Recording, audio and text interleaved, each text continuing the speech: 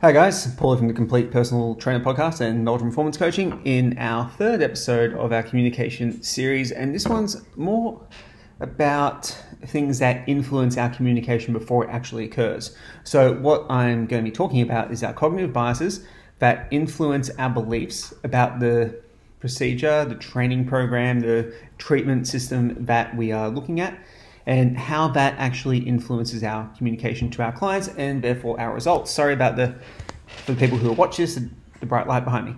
So there are two main cognitive biases that I see that affect therapists and trainers and coaches, because I coach both.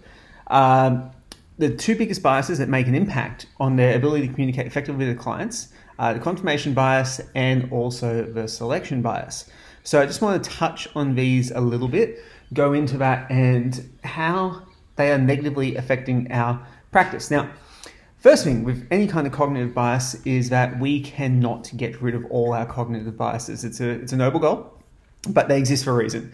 These rules of thumb, these heuristics that we use for our decision-making process, they are very, very useful for a lot of different things, and that's why they exist. They're useful. They save us time, energy, and resources cognitively to make decisions, but they don't always serve us. So being aware of that, how they don't serve us, where we could possibly be falling victim or falling prey to them, and then being able to make changes for that are going to make us better practitioners, more aware of the things that we're doing wrong, and then more aware of how we're communicating things to clients, and then the impact that can have on their perception of our treatment and or training session, and their perception of us as an expert or as a fixer, which we talked about in the last podcast.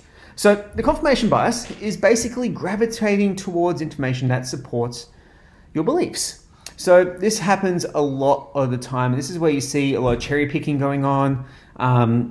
In the literature, people will look for studies that just back up what they say all the time. A lot of people have been doing this with foam rolling recently, looking for stuff that supports their use of foam rolling.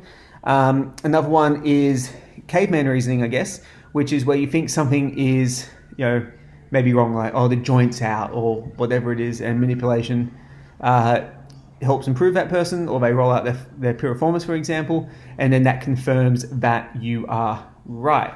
And you've jumped to a conclusion without considering everything else that can be going on.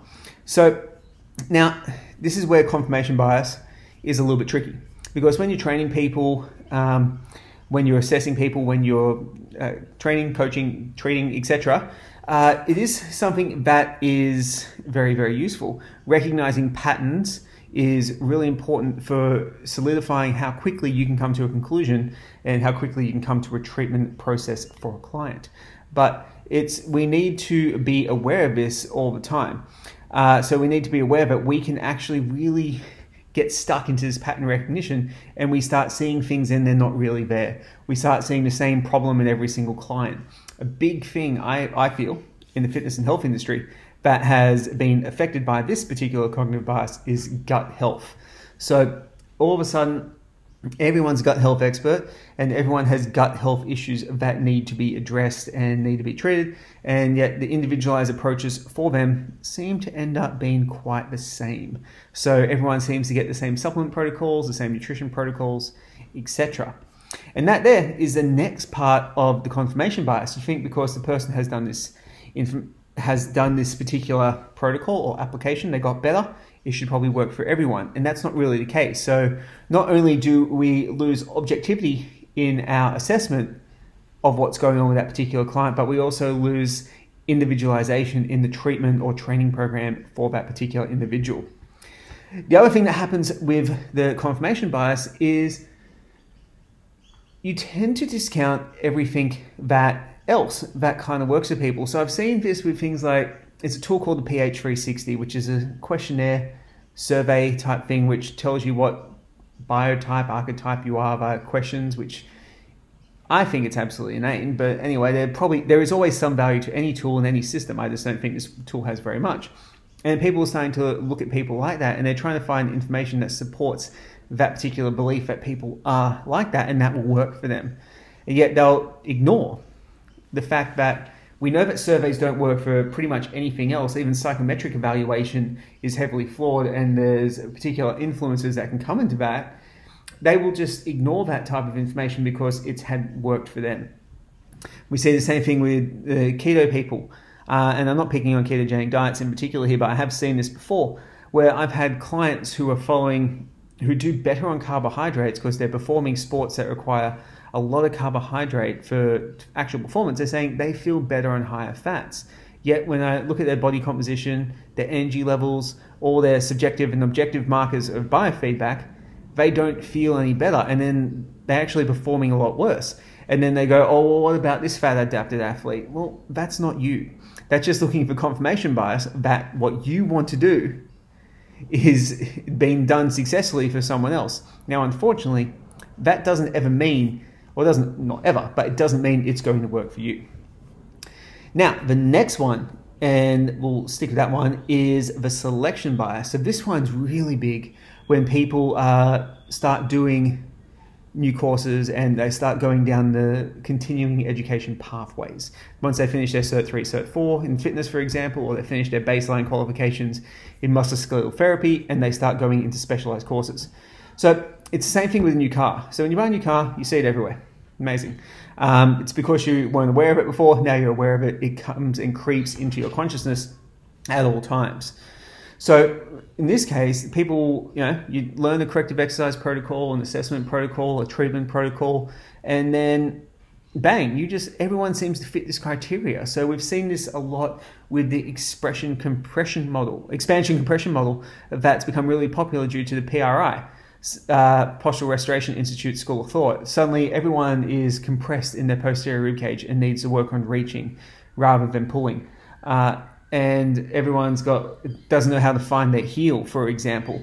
And the thing is, because it's a system, humans can kind of make anything fit to make sense of the world. So it's not that this system's necessarily bad. I'm studying it myself in detail at the moment. But it's the fact that when we start studying these new tools and these new systems, we start noticing these things more and more and more. So what we want to do is we want to make sure we maintain a level of objectivity for any kind of new treatment, system, programming design tool, supplement, anything basically that we look at the benefits for, and we try not to apply it to every single client. An example would be fish oil, for example. So fish oil, really good for cardiovascular health, potentially good for joint inflammation, number of benefits for it, okay? Cool, let's give it to everyone because everyone could benefit from being healthier there. Not really an individualized approach, not really a client-centered approach, and you're just applying a selection bias to everyone. So guys, how do these things influence our communication? To stick on to the main point of this series, is with the selection bias, how it influences our communication is very, very simple. Same with the confirmation bias. When we see something, we become more sure of ourselves because we've seen it, we've recognized the pattern, we start applying it to more and more people with certainty. Now, for the people that will work for, fantastic, it works. It's really good, but they then start becoming reliant on you as a therapist because you found the problem that fits your confirmation, your treatment fixed it, or your training program fixed it, they think you're a guru. Not a good place to be because it takes away autonomy from the client. So what you want to do is when you are applying these new tools and communicating to your clients, it's more maintaining an attitude of humility and awareness that the system and your tools and your recognition of these patterns does have a limitation, and to communicate that honestly and clearly with your clients. So in our next podcast episode, I'm going to talk about how to communicate when you aren't sure about what you're doing to clients when you work with them. Thanks heaps for listening, guys. Leave a review, 5 stars at least, my God. And any questions, hit me up on social media. I'd love to chat to you. Speak soon.